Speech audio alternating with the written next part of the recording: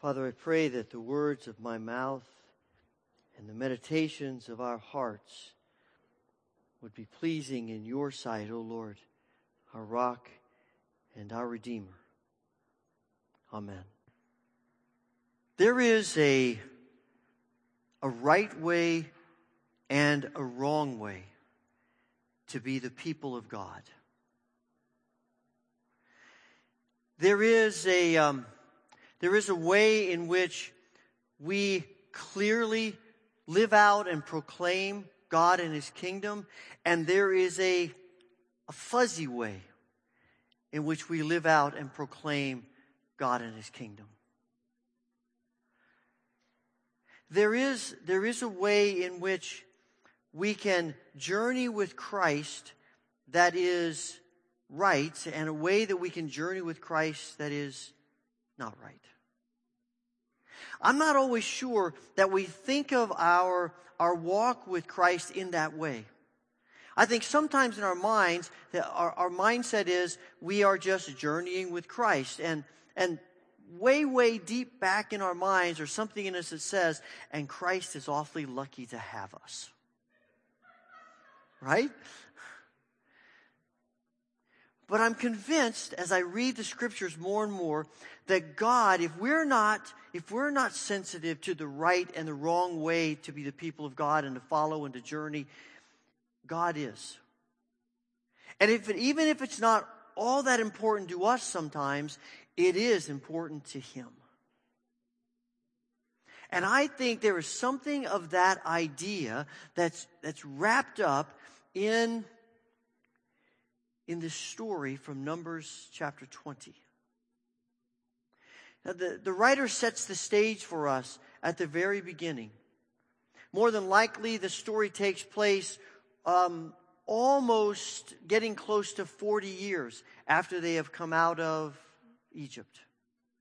And if you've read any of Exodus or Leviticus or Numbers, you know that the people of Israel have given Moses and God a difficult time.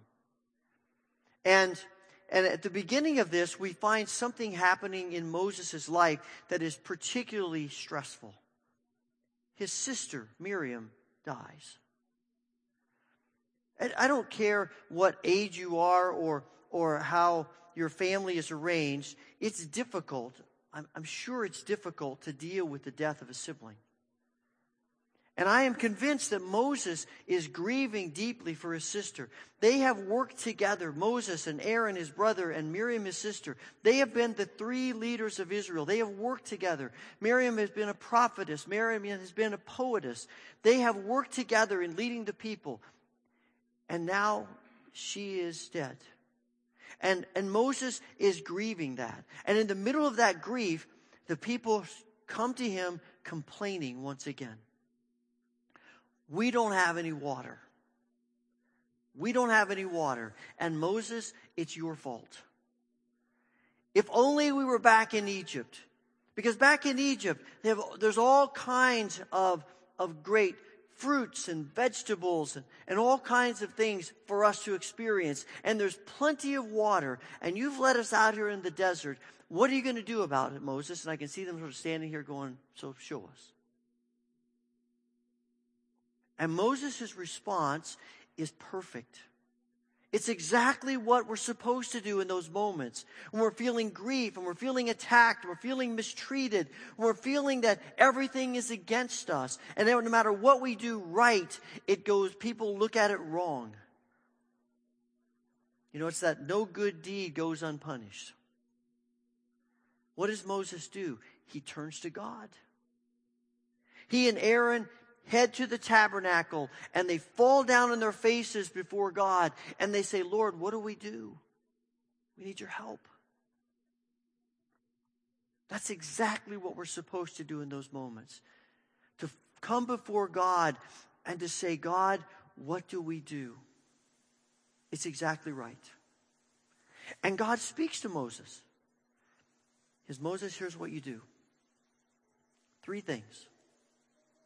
Take your staff, probably the staff that Moses used that he held out over the Red Sea when the waters parted.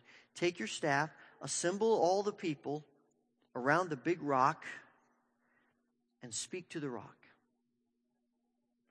And so Moses gets up, dusts himself off, heads out. He does exactly what God says. He takes his staff, he assembles the people, and then things turn.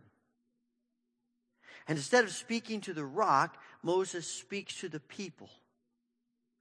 And he begins to berate them. And he says to them, "You rebels. You rebels. What is wrong with you? Are we going to have to do miracle after miracle after miracle for you see what the truth is? You people," he doesn't say this, but I can hear him in the back of my mind. This is maybe what I would say. "You people make me sick. You're driving me crazy.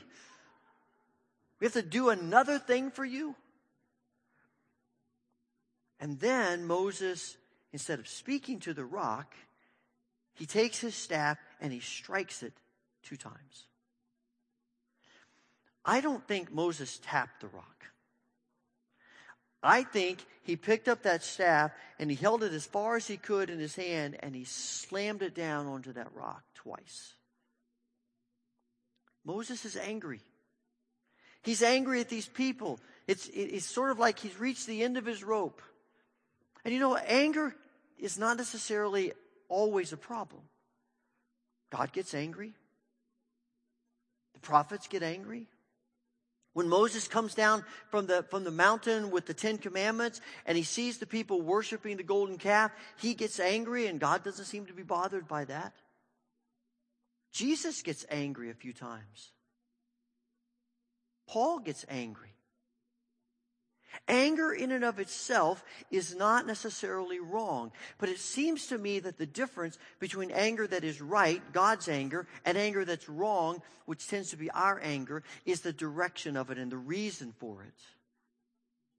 God's anger tends to be because of injustice.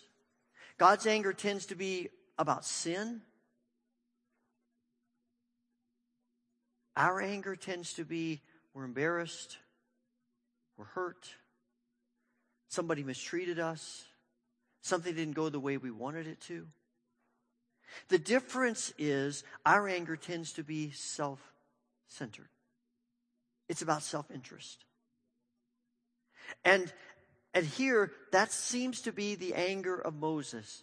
Because Moses is not kind to the people. It's not just about sin. It's about, he's berating the people in his anger. But I'm also convinced that Moses is angry with God. Something strange happens here. It just struck me recently.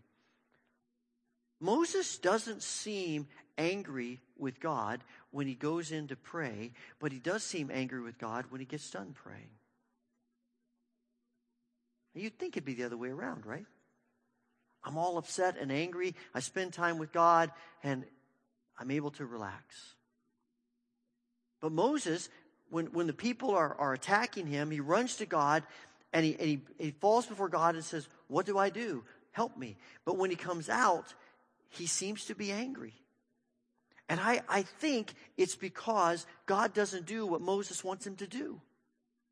I think Moses is looking for God to vindicate him. I think Moses is looking for God to say, "You're exactly right. Stand back. Let me wipe out a few of these people to teach them a lesson. They can't talk to you like that." Right? Let's put ourselves in Moses' shoes.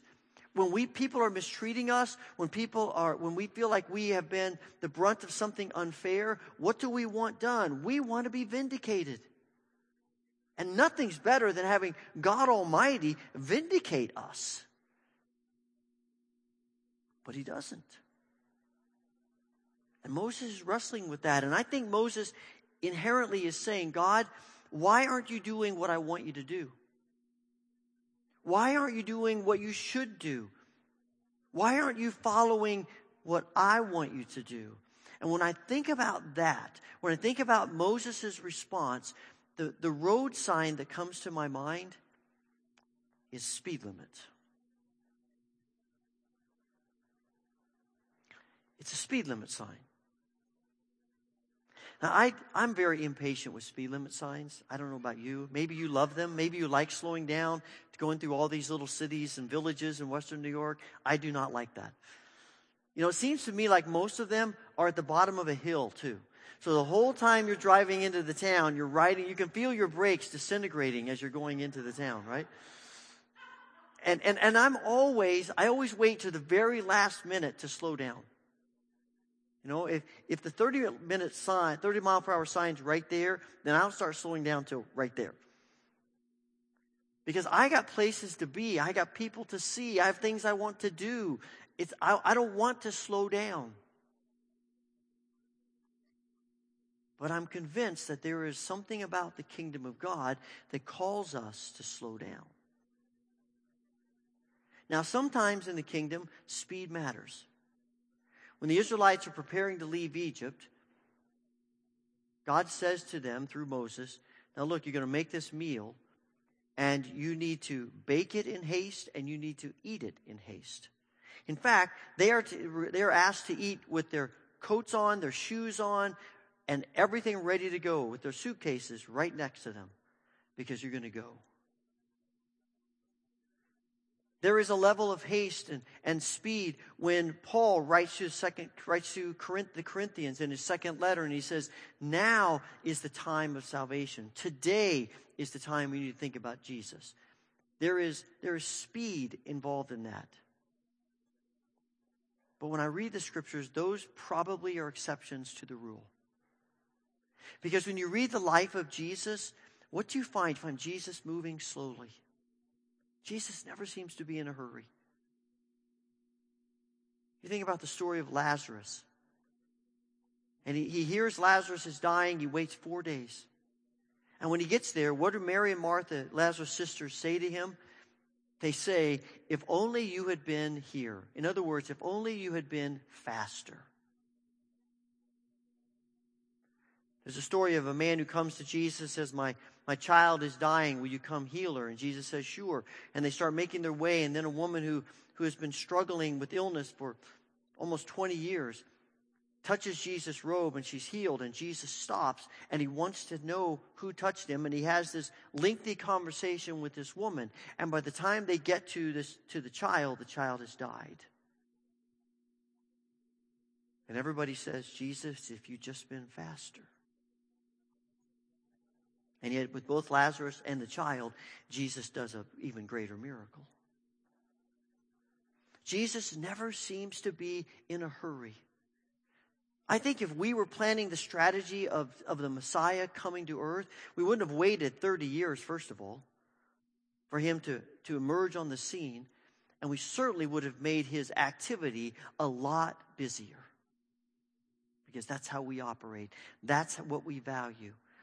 And I think that's because we think that our most important priority is what we accomplish for God. But God keeps telling us our most important priority is developing relationship with God. What we accomplish comes out of the relationship. But often we bypass the relationship because it's too slow. It takes too much time. It takes too much investment. We just want to do great things for God. The problem is, when all our focus is on accomplishing things for God, who gets the glory? We do. Back in our minds is the mindset that says, look at what I can do for God. And other people are saying, wow, look at what you can do for God. I think they're saying to Moses, look at what Moses can do for God. Or look at what Moses can do. I think that's why God is so harsh with Moses. I mean, I have to admit, I'm going to cut Moses some slack here because after you've been listening to hundreds of thousands of people whine and complain for 40 years, I think I'd blow my top sometimes as well. Right? I mean, I certainly can commiserate with Moses, and you probably can too. Enough is enough. God doesn't seem to see it that way. Because in verse 12, God says to him, because you did not trust me enough to demonstrate my holiness to the people of Israel, you will not lead them into the land I'm giving them. So what Moses is set out to do, God says that's not going to happen because you got ahead of me. I'm convinced God was going to honor Moses. He was going to give honor to Moses as the leader. He already had been doing that. But Moses couldn't wait. And Moses ran ahead of God. And it cost him a level of joy. God doesn't reject him. But he misses out on something glorious that he was hoping to experience. And sometimes we miss the joy in the journey with God. We will miss joy in the journey with God if we are continually thinking about speed and pace and accomplishments instead of relationship first. And you have to understand, by the time this story takes place, most of the people who were adults when they left Egypt have died. And this is a new generation of Israelites. And they need to know who God is. They need to know the nature and the character of God. And it's Moses' task to show them that and to teach them that and to reveal that to them. And instead, Moses turns their attention to him instead of to God. Moses needs to be reminded that the joy of his journey and the joy of their journey is going to be focused and centered in relationship with God. And when we come to the New Testament, that's exactly what Jesus is doing. And that's what eventually the disciples are able to do. And what I hear the New Testament telling us along these lines is that the joy of the journey with Jesus means we're traveling at the speed of Jesus. And that's hard. Because God's speed, the speed of Jesus, isn't always what we think it should be. And it's calling us again to trust him. And sometimes it's hard to trust him. I don't know, it's probably been 15 or so years ago. Our family was coming back from vacation in North Carolina, and we were going through West Virginia. We were on Highway 19, and we came to this town of Summersville, West Virginia. Some of you, if you've traveled that way, you've been through there. And it's a nice little town. We've stopped there. It's kind of halfway. We'd stopped there different times. And as we were coming into town, I wasn't paying attention to the speed limit sign. And so a person who was employed by the city reminded me of it with flashing lights and things. So I got pulled over. And I have to tell you, I was really mad. I was angry because I thought, I didn't see the sign. I was angry because, I was embarrassed, to be pulled over. I was angry because, it was going to cost money to pay this ticket. It was just not good. And I was frustrated by that, and I made a vow at that point with my family, we're never stopping here in this town again for the rest of our lives.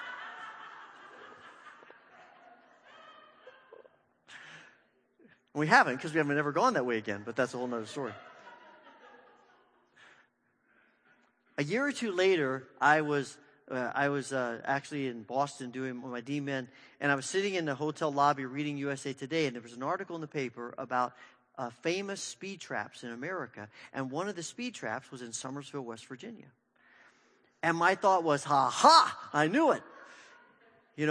They just want my money. That's the only reason they're doing this. They just want my money. And I'm reading this article, and they had an interview with the police chief at that point, and he said this. He said, the reason we do this is not for the money. It's because we had so many fatalities, we had to do something. And when I read that, my whole mindset changed. Everything about my experience changed. Because I saw the purpose, I saw the reason, I saw beyond my own loss and my own stuff. And I realized that this is bigger than me. And maybe what I needed to do, instead of blame them, I needed to trust them, that they really were looking out for the best interests of people. And that's where we have to come to with God. Somewhere we have to come to realize that God is right. And everything God does is for our good and the good of others. And when God puts speed limit signs in front of us, it's not to hinder us, it's to help us. It's to bring joy to us and to be catalysts and channels of joy to others, to be image bearers of His grace. And Moses has to learn this tough lesson so that the people will learn that tough lesson. And God doesn't budge on this with Moses. There are numerous times after this that Moses comes to God and says, "You think you'd change your mind about that?" God says no.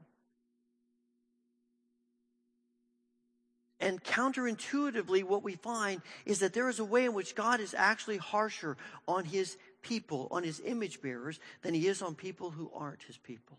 We tend to get it the other way around. We tend to proclaim it the other way around. That God's demands are so much more on people who aren't following him, but the scripture puts a lot more demands on the people who are following him. Because we are called to be image bearers of his grace. And the only way to be an image bearer of God's grace is to travel at the speed of Jesus. Because if we're not traveling at the speed of Jesus, we're going by so fast, nobody can see Jesus. Nobody can hear Jesus.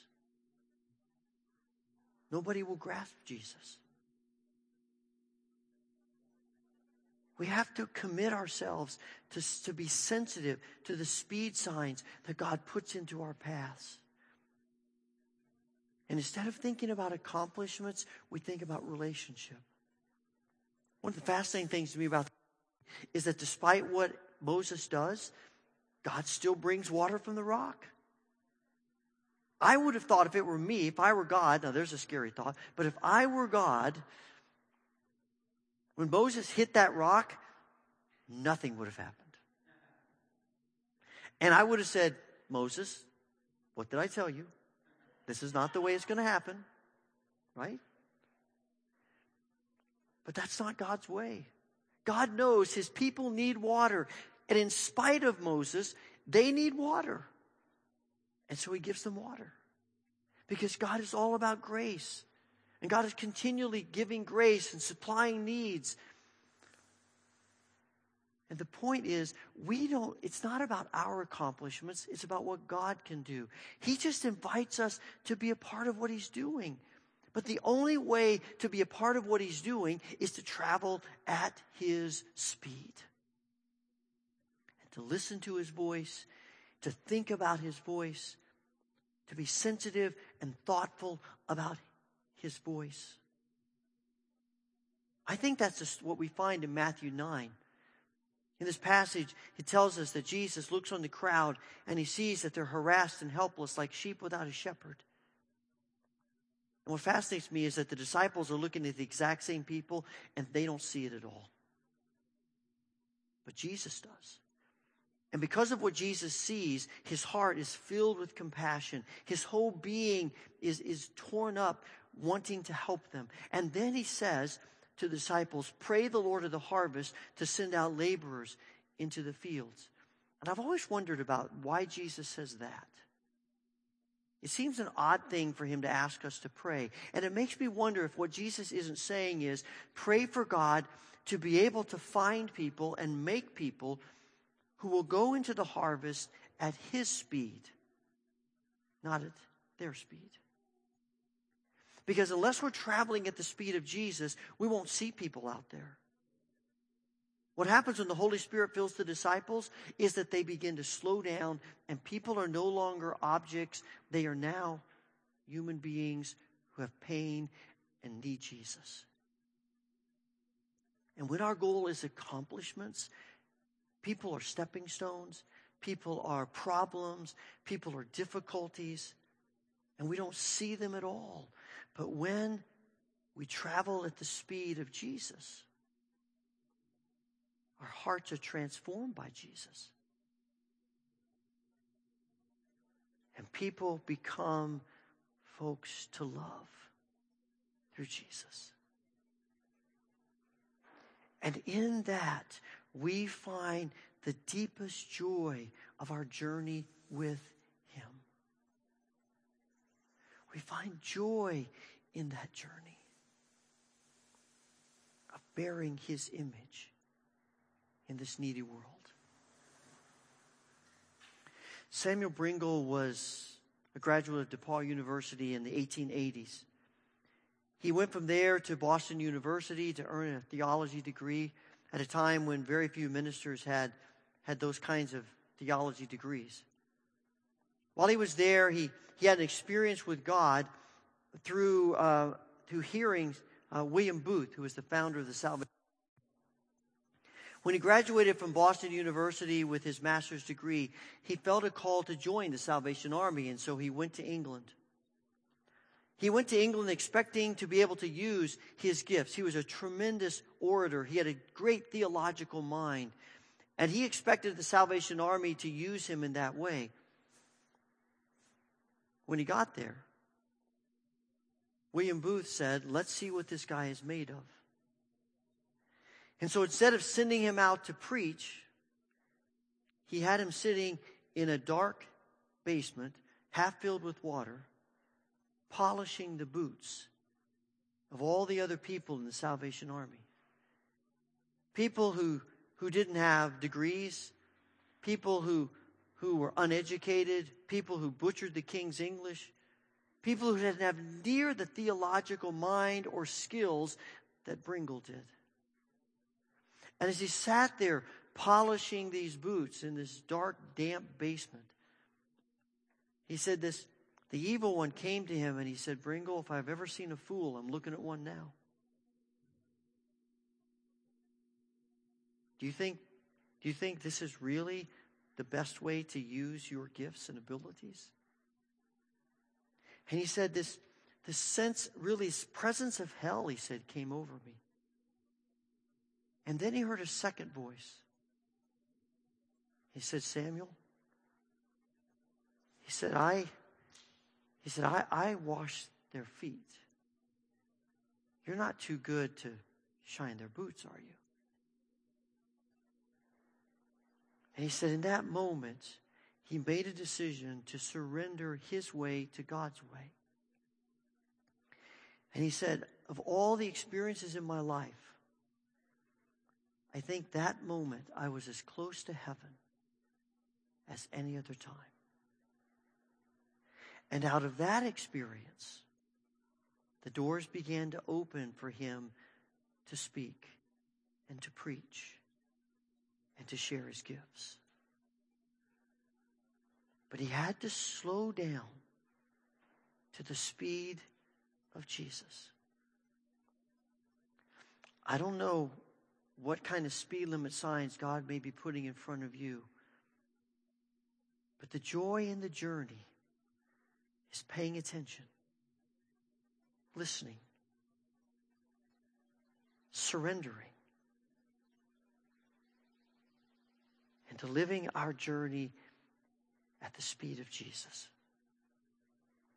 Father, we thank you for your grace to us. Give us a want to, a desire to surrender to your way, that we might experience joy and we might be channels of joy. Through the grace of Christ. Amen.